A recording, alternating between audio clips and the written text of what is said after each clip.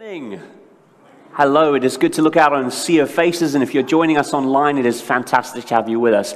And especially all of the kids in the room today, it's lovely to see you involved in your packs, which are going to be connected to what I'm talking to all the adults about. So I hope you really enjoy those this morning. That's fantastic. Now, adults, if you want to prick up your ears, I've got a few things to say to you as well. Firstly, starting off with an age-old question. If God exists, where is he right now? You must have heard that question. You've probably asked it yourself at some point in your life. It's an age-old question that people have asked for the centuries because somewhere in our hearts we have a sense that we're meant to experience God. Sometimes the question of where God is asked in a place of despondency. At other times it's asked when people are just seeking him. They're trying to find him and they're not too sure how to do that. But human beings always have had the sense within them that somehow if God exists, he is there to be encountered, that somehow we are meant to connect with him. And so the idea that God feels inaccessible to us sometimes is really quite disconcerting. Sometimes it's a bit fear-inducing, isn't it? We ask ourselves questions like, why can't I find him? What happens if I don't find him? What if he doesn't want to communicate with me? How do I get through to this God? Is there something wrong with me? Is there a reason I haven't encountered him yet? And I want to suggest that these questions arise because somewhere deep inside us, we know that we were made and created to be in the presence of God. But somewhere in that space between where we are now and where things were made to be, something went wrong. That this relationship that we're meant to have with God is now harder to find. Something was broken.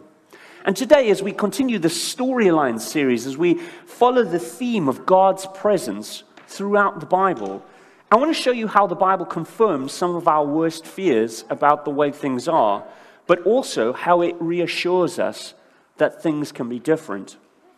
And if you've experienced God in your life before, I want to encourage you to discover how the Bible teaches you to experience him on a daily basis, to experience his power to transform your life. And if you're just seeking him for the first time, maybe you're joining us and you're just trying to find out, what do I actually believe about God? How do I find this God? There'll be plenty in it for you. So let's begin right at the beginning. In the very first chapter of the Bible, the book of Genesis, as we begin to explore how things were meant to be. And I'll pick up from chapter 1, verse 15, where it says, "The Lord God took the man and put him in the Garden of Eden to work it and take care of it." I just want to notice that straight away, in the very first book of the Bible, we are confronted with the presence of God. He didn't send him, he took him. He was with him. He took man and put him in the garden. And not only that, he spoke to him. The Lord God commanded the man. He spoke to him. There was a relationship. There was a connection between God and man. And he said, you are free. You are free to eat from any tree in the garden, but you must not eat from the tree of the knowledge of good and evil, for when you eat from it, you will certainly die. You see, right in the beginning, God establishes the nature of his relationship, his presence with mankind. He basically says, you have a huge amount of freedom, but there is a boundary. There is a boundary to keep this relationship healthy. There is one rule. Please just don't eat from the tree of the knowledge of good and evil. That's the one rule that he gives. And then a few verses later, the Lord God said in verse 18, "It is not good for the man to be alone." Straight away we get a sense that God is about presence. He is about relationship. He is about connectedness. And he doesn't want man to live alone. So he creates a helper suitable for him. And we read the story and we find out about the magnificent creation called Eve and the fact that men have never been able to sort of take their eyes off Eve ever since. We've been like fascinated by these creatures we don't understand called woman. It's amazing. But of course, if you know anything about the Genesis story, you know that it kind of goes wrong at this point. Because Adam and Eve break the one rule. The one rule. They had one rule. And they mess it up. And they eat this fruit, this forbidden fruit that they shouldn't have eaten. And everything gets messed up. Their relationship with God gets messed up. And look at how Genesis 2 explains how things change from this point. From verse 8, it says, "The man and his wife heard the sound of the Lord as he was walking in the garden in the cool of the day, and they hid from the Lord God among the trees of the garden." But the Lord God called to the man, "Where are you?" You know, I began this talk by asking the question, if God exists, where is he? But the thing about the Genesis story, this creation story, is it turns that question right on its head. God faces it back at us and he says, "Where are you?" The question for us this morning, if we are wondering where God is right now, is where are we? Where are we right now? Because when we look at the story, we find Adam and Eve are the ones who hid. God didn't go anywhere. You know, if there's a distance between man and God, Genesis is trying to tell us it's a distance we put there. We put that distance there. We're the ones who went somewhere. We're the ones who ran and hid. And I don't want to hate on Adam and Eve. I want to tell you they probably had a really good reason to hide, because God was pretty clear in his stipulations, wasn't he? He said, you know, there's only one rule, but if you break it, the consequence is death. That's a pretty significant rule. And, you know, death of the freedom that they had, death of the depth of this relationship, death of this innocence that they used to have, death of intimacy with God, and perhaps even physical death. I mean, if I knew in my heart that I had offended the creator of the universe, I'd probably be trying to hide in some bushes too. But of course, they felt exposed. Their sin had left them exposed, and they tried to cover up, and they tried to avoid facing the wrath of the God that they had scorned by avoiding his calls. They were just trying to duck out of this awkward conversation. But the question I have this morning is, can anyone really hide from God? You know, can you really find peace in a life that's spent on the run from your Creator, from the one who holds all of us accountable for our actions? You know, Adam and Eve didn't evade God in the Garden of Eden. It's not like when God said, "Where are you?" He didn't know. He knew they were in the bushes. He wanted them to think about where they were. And so he asked them, where are you? What are you doing in the bushes? What's this all about? You know, they couldn't hide from him. And if you carry on the storyline through the Bible, we meet this next character a little further on called Moses. And Moses couldn't hide from him in the middle of the wilderness. So from jungle of Eden and beautiful Garden of Eden to the wilderness of Israel, we find that God is there. You can't just hide from him. Let's pick up the story in Exodus chapter 3. This is the second book of the Bible. And it says this: "Now Moses was tending to the flock of Jethro, his father-in-law, the priest of Midian, and he led the flock to the far side of the wilderness and came to Horeb, the mountain of God. There the angel of the Lord appeared to him in flames of fire from within a bush. Moses saw that the bush was on fire, but it did not burn up. So Moses thought, 'I will go over and see this strange sight, why the bush does not burn up.' When the Lord God saw that he had gone over to look, God called to him from within the bush, 'Moses, Moses.' And Moses said, 'Here I am.' 'Do not come any closer,' God said. 'Take off your sandals, for the place where you are standing is holy ground.' Then he said, 'I am the God of your father, the God of Abraham, the God of Isaac, and the God of Jacob.' At this, Moses hid his face because he was afraid to look at God." Do you know, I love this story because it speaks of our own conflict, the conflict that goes on in all of us. You know, we are conflicted because we know instinctively that being in God's presence is something that we desire, something that we were made for. But on the other hand, like Adam and Eve and Moses, we're also afraid to face God. We're afraid because we know that somewhere in our lives we've messed up, we've probably offended him. And what starts out maybe as a fascinating exploration of the supernatural in this story, this bush that's on fire but doesn't burn up, actually suddenly turns to fear when Moses realized that he is standing on holy ground in the presence of God. And like Adam, Moses realizes that he's flawed. He realizes that in the presence of God, he's in danger. And he's pretty freaked out by this. But what we see in this story is that God still appears to flawed people. God appears and manifests his presence in a very specific place, in a specific way, to meet a guy who's out in the wilderness having killed an Egyptian recently. Kind of a guy on the run. A guy that's just sitting there thinking, well, you know, I've really messed up. I'm in a lot of trouble. And yet God appears to that kind of guy, to a murderer, essentially. God appears to us despite how flawed we are, and he allows us into his presence. He warns us, he says, my presence is holy. He tells Moses, don't come closer. There's something special about my presence. I don't tolerate sin. But nevertheless, he's willing to come into the place where we are and be there among us. That this God, who instinctively produces fear within us because we know we're flawed, would still allow us into his presence is the first thing we need to see in this storyline. Because this storyline of God allowing us into his presence despite our sin carries on all the way throughout the Bible. The storyline of God's presence weaves its way through, appearing to individuals like Adam and Eve, who were hiding in the bushes, or Moses, who found God hiding in a bush. Must have freaked him right out. It carries on. There are so many examples of individuals who encounter the presence of God in stories all over the Old Testament.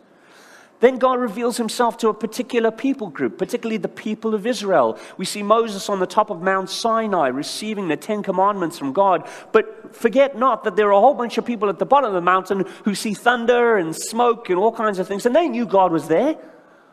They had a sense and an awareness of the presence of God. And later in the story, while they're being led out through the desert, we see the presence of God in the tabernacle, this tent that they'd built in their midst to worship him on the go. Kind of like a portable temple, if you like. And God's presence would dwell within that, among that community in that tent. And then later we see the dedication of a temple by Solomon. And again, as Solomon dedicates the temple, there is smoke and fire and light, and the presence of God manifests itself among imperfect people like you and I. God was doing something among the people of Israel. But you see, God's presence wasn't just confined to buildings. It came to prophets in numerous situations who had these dramatic visions of God, like Isaiah, who felt like he was in God's throne room and God's presence was everywhere. And he gave him words to speak to the people, to tell the people to turn back to God, that they might once again come into his presence with a confidence and a faith that he would welcome them instead of a fear because of their sin. This theme carries on, and the prophets speak, and ultimately they speak about how the presence of God would finally come to rectify things in the person of the Messiah, the Savior, who would come to reconnect Israel with their God. But little did they know that the Messiah wasn't just for the Jewish people. In the New Testament, we find the greatest, most wonderful words that God is with us. Emmanuel, that's the name that the angels gave when Jesus was born. They said, go and see this guy. He is Emmanuel, God with us. And he said it to Gentiles, to people who weren't Jews. He said it to shepherds out in the flocks. He said it to wise men from far away countries. And they came and they traveled because God had come among us. All of us, the people of the world. In fact, the storyline of God's presence really culminates at the coming of Jesus. Because in Jesus, we begin to see the fullness of who God is in a way that is approachable for you and I. In a way that we can understand. In a way that we can connect with. Because God wants us to connect with him. He's about presence in our lives. And this Jesus is ultimately crucified because he claimed to be God. He claimed to be able to forgive sins. He claimed to be able to restore the connection between God and man. And that was too much for the religious Jews of the day and the Romans who thought he was a troublemaker, and they crucified him. But guess what the Bible tells us? The Bible tells us that he appeared again after that. That even death couldn't stop us from being in the presence of God, because God would resurrect him and bring him about and vindicate him and show us that we can be in the presence of God even beyond death, because the power of God is not stopped by death. Death is no match for the power of God. And he appears to his disciples and he declares to them that they should tell the world that he is with them to the very end of the age. And he promises that he will be with his disciples in a very special way. The indwelling of his Spirit. He will send a counselor to be with them. And they will never, ever be outside of his presence again. And we see in the New Testament, in the book of Acts, we see this beginning in the lives of these disciples who are sitting in the upper room. And suddenly, this is what it says in Acts chapter 2. It says, when the day of Pentecost came, they were all together in one place. And suddenly, a sound like a blowing of a violent wind came from heaven and filled the whole house where they were sitting. They saw what seemed to be tongues of fire that separated and came to rest on each one of them. All of them were filled with the Holy Spirit, and they began to speak to each other in tongues as the Spirit enabled them. And then later, Peter, one of Jesus' closest disciples, explains what's going on, and he says, in the last days, this is what, by the way, the prophet Joel was talking about. He says, in the last days, God says, I will pour out my Spirit on all people, not just the Jews, but all people groups. All people groups now have access to the presence of God through the Holy Spirit of Jesus who dwells within us. When we place our faith in God coming in the person of Jesus to restore a relationship with him, we receive the Holy Spirit who dwells within us. That's how close God is to us. He wants to be so close that he lives within us. That's how concerned God is about us knowing his presence. He's not just close, he's closer than ever before. And if you're asking that question, where is God right now? He is so close. And maybe you haven't seen him, maybe you haven't encountered him yet, but he is closer than you ever know. And he's just waiting for you to open up your heart to him being a part of your life, an intimate presence in your life. Not only does the Bible, from beginning to end, reveal that God is everywhere, but it reveals that God is close, that he is imminent, that he is with us. That's your word for the day, by the way. If you want a nice theological word, imminent.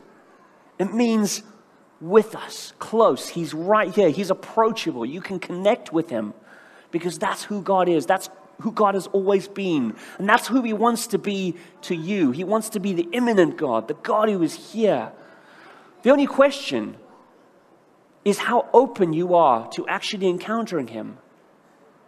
Are you too afraid to enter into his presence because you know that you've messed up? There's stuff in your life that is just a mess. Well, I want to tell you, Moses killed a guy. He killed a guy and God appeared to him. We've all messed up. There's nobody in this room or online that's watching this right now that's perfect. But God still invites us into his presence on the basis of his actions towards us. On the basis of him coming to pay for our sins in Jesus on that cross to die so that we don't have to die when we come into God's presence, when we mess things up, when everything goes wrong and we just make the worst mistakes of our lives. God is there to pick up the pieces and say, you can still come to me because I had a plan for this. So I want to ask you this morning, are you willing to humble yourself in God's presence this morning? To confess the fact that, like everybody else, you sin. And maybe you have particular things that you know you need to confess to God this morning. Maybe there's something that God has stirred in your heart to kind of remind you that something that you did is really not right. You can come before God today and you can confess that. And not only do you receive forgiveness for your sins, but you can receive the promised Holy Spirit of God to be with you always to the very end of human history. He will never leave us nor forsake us. That's what Jesus said.